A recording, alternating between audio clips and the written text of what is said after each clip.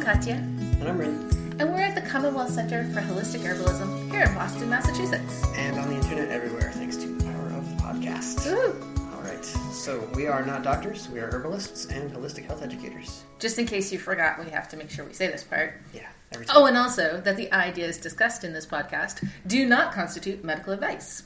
No state or federal authority licenses herbalists in the United States, so these discussions are for educational purposes only. And remember that everyone's body is different, so the things we're talking about may or may not apply directly to you, but they'll give you some good information to think about and to research more. We wish to remind you that good health is your own personal responsibility. The final decision in considering any course of therapy, whether it's discussed on the internet or prescribed by your physician, is always yours. Don't forget. Yay! We won't let you. Don't worry. We did that part. Check it off the list. You know what I really want to check off the list? Yeah. I want to talk about our book some more. Hey, you should. We have to start off by talking about the book because, seriously, after working so hard on it for so long, it just never gets old seeing that it's a real thing in the world. Even though we only have the proof copy, it's so exciting. You've been carrying it with you everywhere. I have been carrying it with me everywhere.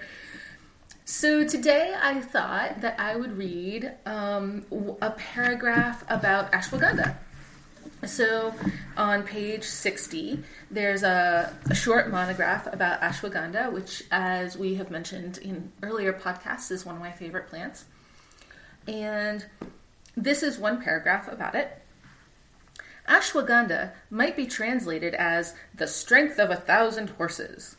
But its action is quite a bit more gentle and foundational than the image conjured up by that translation.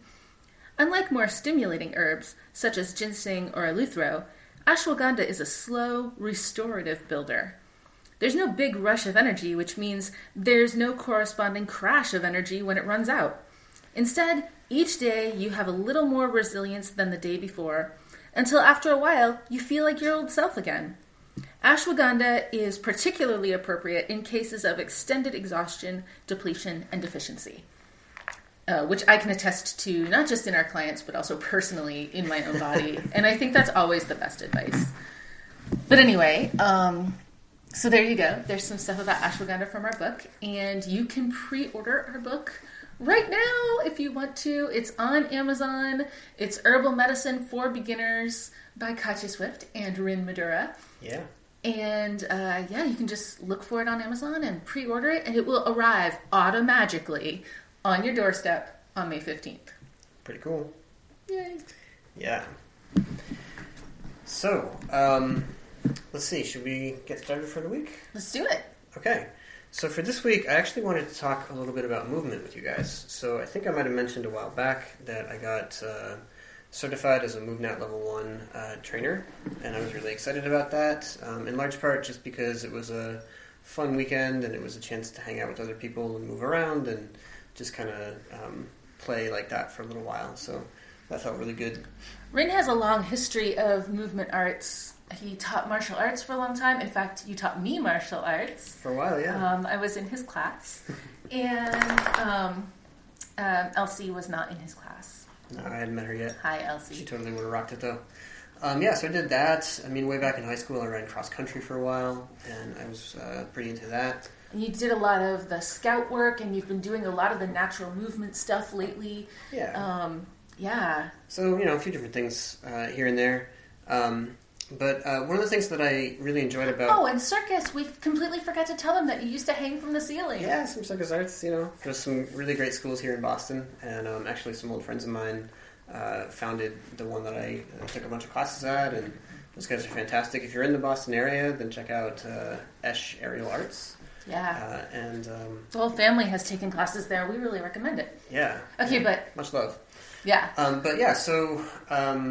what I've been playing with a lot lately is kind of different movement flows or little sequences of things kind of based on the sort of MoveNat approach. And today I was playing with one outside that I just wanted to try and talk you through and share with you a little bit. So I've been really tense lately. For the last few days, I've tension is sort of a default state for me.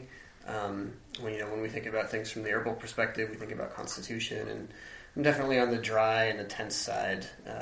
Those are kind of undisputable. The hot cold axis that moves around for me, but the others they're pretty fixed in my makeup. So oftentimes I'll get problems that have a sort of a root state of exaggerated tension, and I've been having like twitches and shakes and other stuff for the past couple of days because it's been really way out there. So I kind of took today to try a bunch of different things that I know help me to release tension and to relax. I have definitely been taking a bunch of herbs all day today.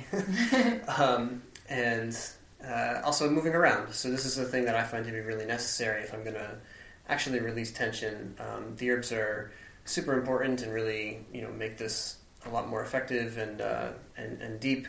But for my body, I need to actually get up out of my chair and stretch a bit if I want to relax. That's not just your body. That's everybody's body, actually. Yeah. And this is a big reason why we're always talking about holistic herbalism, because if all we did was give you a bunch of herbs, then, that's great, but that's only part of the story. And it's not just because you have a tense body. I mean, it's the same for me. I have a lax body, and, the opposite of tense is lax or laxity. And for me too, when I've been too sedentary, I also have to get up and move around. Not optional. Yeah, turns out. Cool. So one of the places that I tend to carry a lot of tension is down in my lower back. And it's not that things are injured or damaged or even weak down there necessarily. It's just that they can get really locked down, and then it can feel a little restricted and sometimes painful. So there's a few different things I've found that are helpful for when that happens. And if you have any yoga practice or even actually within circus arts or other kinds of movement, it's pretty common for people to hear about cat and cow. So these are like yoga things, if you're going to be on your hands and knees and just kind of try to let your belly hang down as low as possible, and then kind of get into the shape where you arch your back up and draw your belly button real close to your spine and do that for a moment and just kind of alternate back and forth. So you might have had some experience with that. I find that very helpful, but I also have recently realized that this other kind of movement is also really good for when I have that particular kind of tension pattern. So wait, before you start, you guys, this is so funny. Rin is on the floor as he's saying this, starting to move and do the things that he was just describing to you, and Elsie has taken that as a cue to go and raid her toy basket and get out some toys because she wants to do movement too, and that's... Yeah. She loves to do that. When we get on the floor and move, she wants to get on the floor and move. So the rustling and thumping that you hear in the background is Elsie playing along. If she grabs her big rope with the heavy knots on it, she might kind of flomp that around a little bit. But we'll see what happens. But yeah, she loves to play when I'm moving. All right. So this thing I've been talking about. If you were standing and you got down into a deep knee bend position, which might be sort of what you instinctively think of when people tell you to squat down. This is what a lot of people in the U.S. anyway tend to do. But it's different from what we would refer to as a squat, because here you're just up on the balls of your foot. So your heels aren't on the ground. Your knees, if you were to draw a plumb line down from your knee, then where that touches the ground, it'd actually be several inches in front of your toes. Whereas with a more ideal kind of a squat, or more like with that specific term, you would have your heels on the ground. You would be trying to untuck your pelvis as much as possible, and you'd probably have your feet pretty widely spaced and your feet and your knees more or less pointed to the front. So it's kind of the... And your knees kind of over your feet, not out. Right, yeah. Directly in a line with your feet. Right, again, if you were to drop that plumb line. So, of course, you said that this is an ideal squat, and that's such a problematic phrase because, in any moment of exercise philosophy, the trends kind of shift from time to time, and right now, this is a very popular movement because it's a shape that our bodies are really deficient in, and so it's kind of like a vitamin supplement, like a movement supplement. And so a lot of people are talking about the need to squat in this manner, and that's where we get this concept that this is the ideal squat. Yeah, I totally got that concept. And because we had started to learn about alignment and movement and the Katie Bowman stuff and a bunch of things, and learned to do this kind of a proper squat, effectively, and got comfortable with that, and sort of along the way had fallen out of the habit of doing the I don't know, American style or whatever you call it. The wrong squat.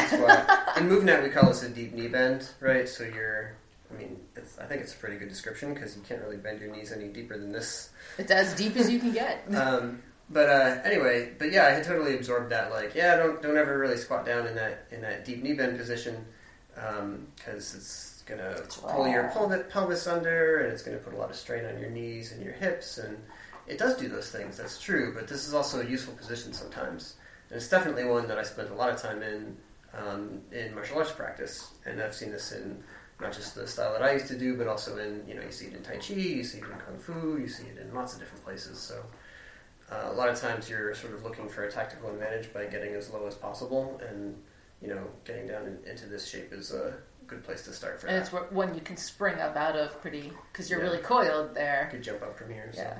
Anyway, the ideal movement in any given moment is the movement that you need right now.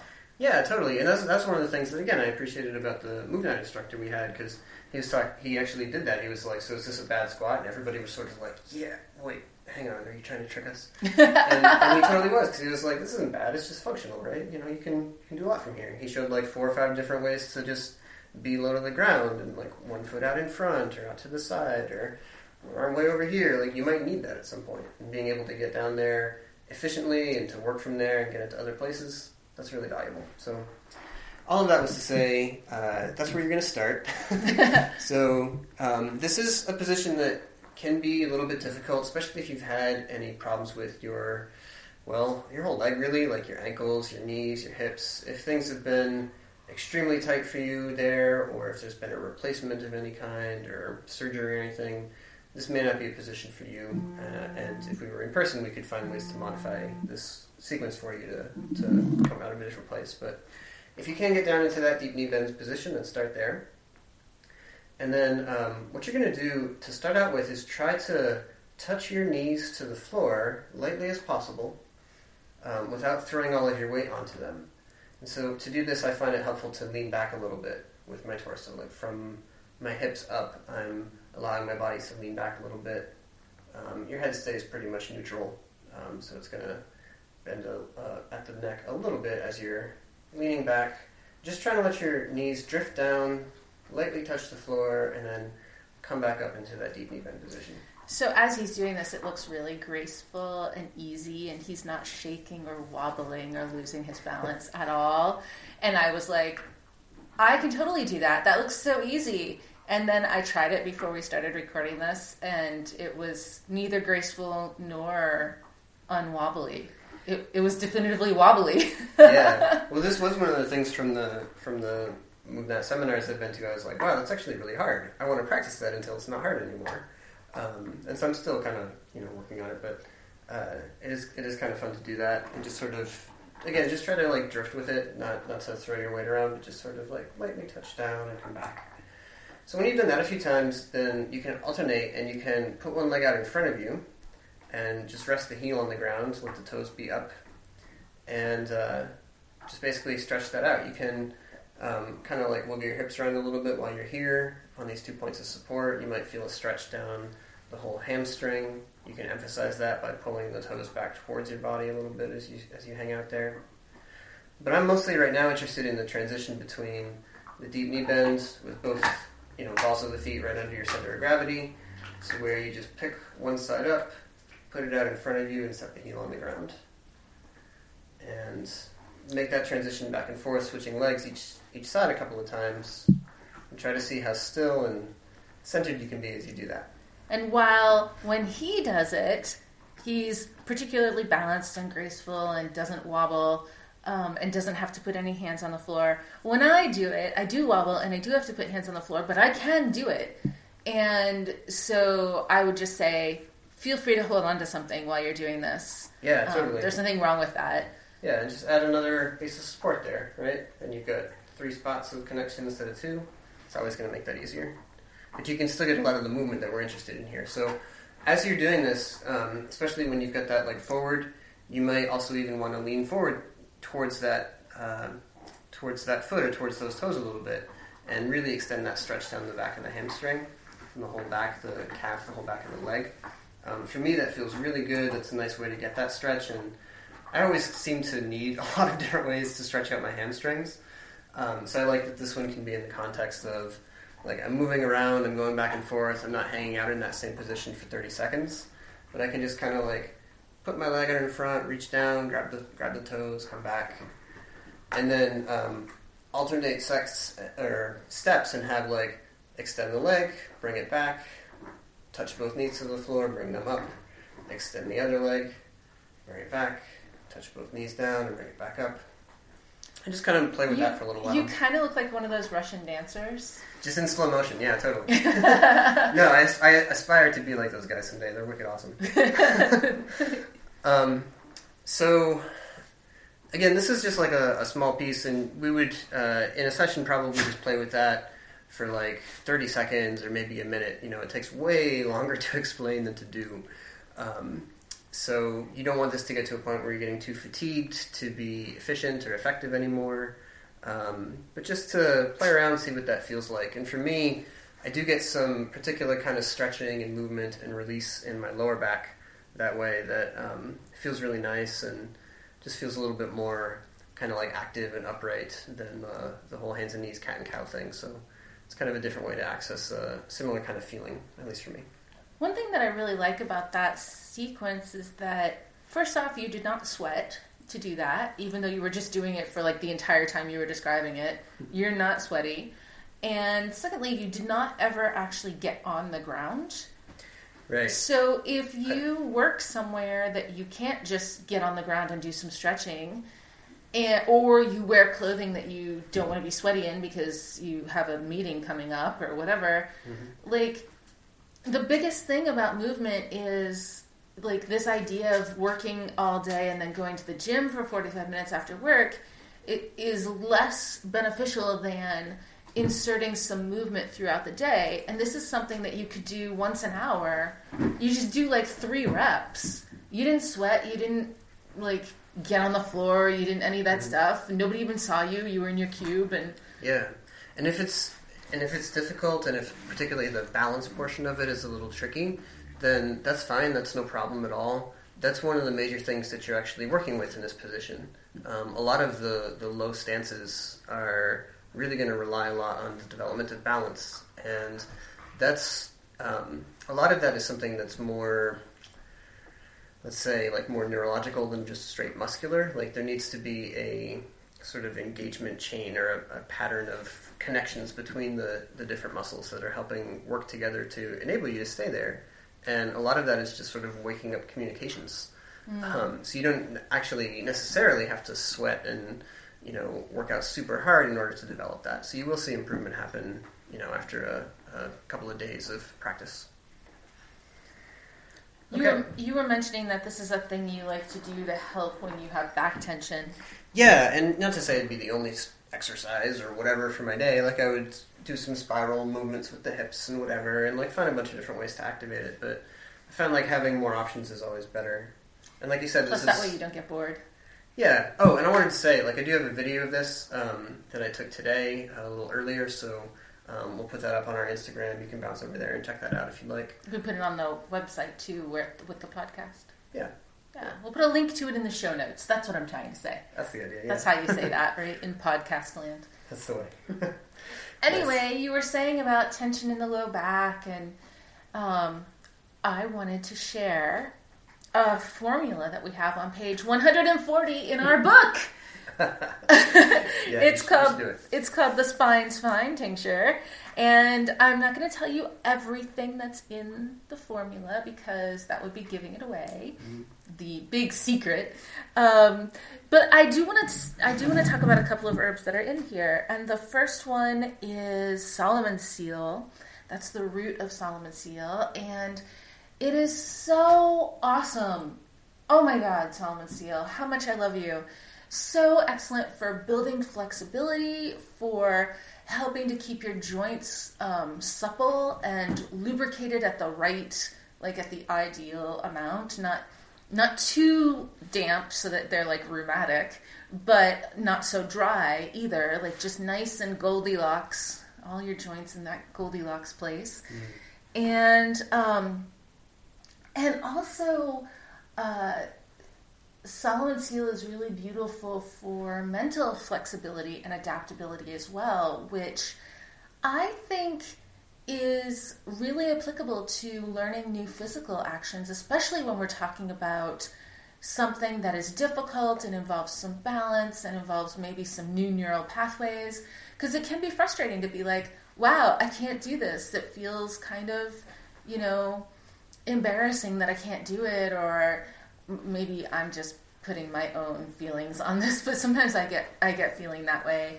Yeah, some people might feel frustrated, or it might even express as like, suddenly I feel really bored with this because I can't do it. Sometimes that's a defense mechanism I see people carry into movement practices. Yeah.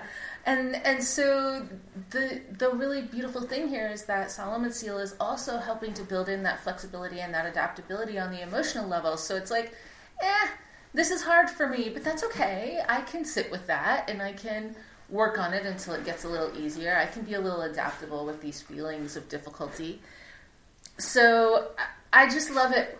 I just love to look at the way that plants work on the physical body and also on the emotional body as well. That's really cool. Yeah, that's always really fascinated me, and I think from the very first class I took with you, I was asking about that. It is something that we love to just obsess about.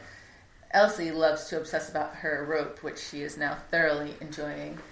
Rin is just calmly talking while he's holding this rope that she's just yanking like crazy. Everybody has some movement today. Another plant that's in this formula is ginger. Oh, ginger, how much I love you. Ginger is warming, it's a circulatory stimulant, and in general, if there's a problem, you gotta get blood moving to it. Yeah. Blood moving to whatever it is that's giving you trouble is gonna bring oxygen and nourishment and clear out waste and metabolic debris and clear out inflammation, and it's just like, it's the stuff of life. And that warmth also helps to loosen things up and just make everything kind of flow and flex a little bit easier. So I love having ginger internally, externally, anytime that I have soreness. And I really love ginger for inflammation. I know that people are really all about turmeric for inflammation, but to me, ginger is actually far superior. And I know that, like, if we got a bunch of herbalists in the room, we could have a big debate about, like, which one is better for inflammation in the body? Is it ginger or is it turmeric?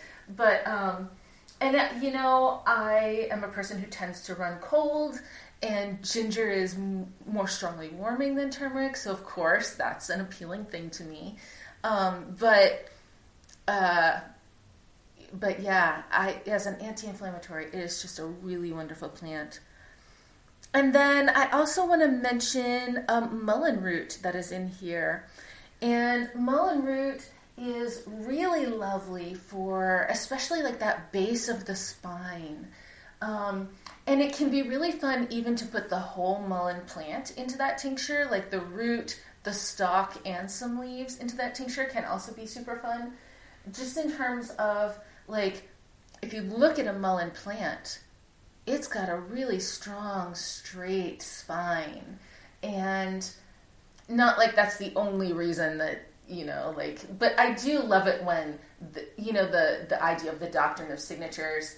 Not every plant looks like what it's good for, but occasionally you can be like, I know this is very I know that this is a plant that's very handy for spine problems, and look, it does have a very straight spine, and so I get amused by doing that. But mullein root is really lovely for back pain. If you don't have mullein root, then mullein leaf is a fine substitute. And this is one that we were turned on to a long time ago by Jim McDonald. Yeah. And he was experimenting with it for back pain. and was getting really good results, and we were like, ooh, that sounds cool. We want to do that too. So we started experimenting with it for back pain, and we talked back and forth about all of our experiments and our results, and we were like, this is really awesome. It works really great. So there are some other plants in that mix, which if you're interested, you can find on page 140 in our book, Herbal Medicine for Beginners by Katja Swift and Madura. Pre-order it on Amazon now. You guys, I'm so excited about our book. So smooth with the product placement. I like it. Really well done. It's real. It's a book. It's got pictures and words. It's very exciting. It is pretty cool. Great. All right. So, I think, is that it for the week? That's it for the week, unless you happen to be local here in Boston, and if you are, then on Friday nights at 6:15, the amazing Claire Moore is teaching yoga and herbs. 6:15 to 7:30 on Friday nights. It's $10 drop-in, and really, it's the perfect way to transition out of your work week and into your weekend. So. And if you have date night plans on Friday night, you'll still be home in time to get a shower and get yourself all prettied up before you go out. So, yeah, come and check it out. If you're local, it's right here at the school. Very nice. Yeah, another way to integrate your movements and herbs together. Yes. Awesome. All right, then. In that case, we'll catch you next time. Bye, guys. Bye.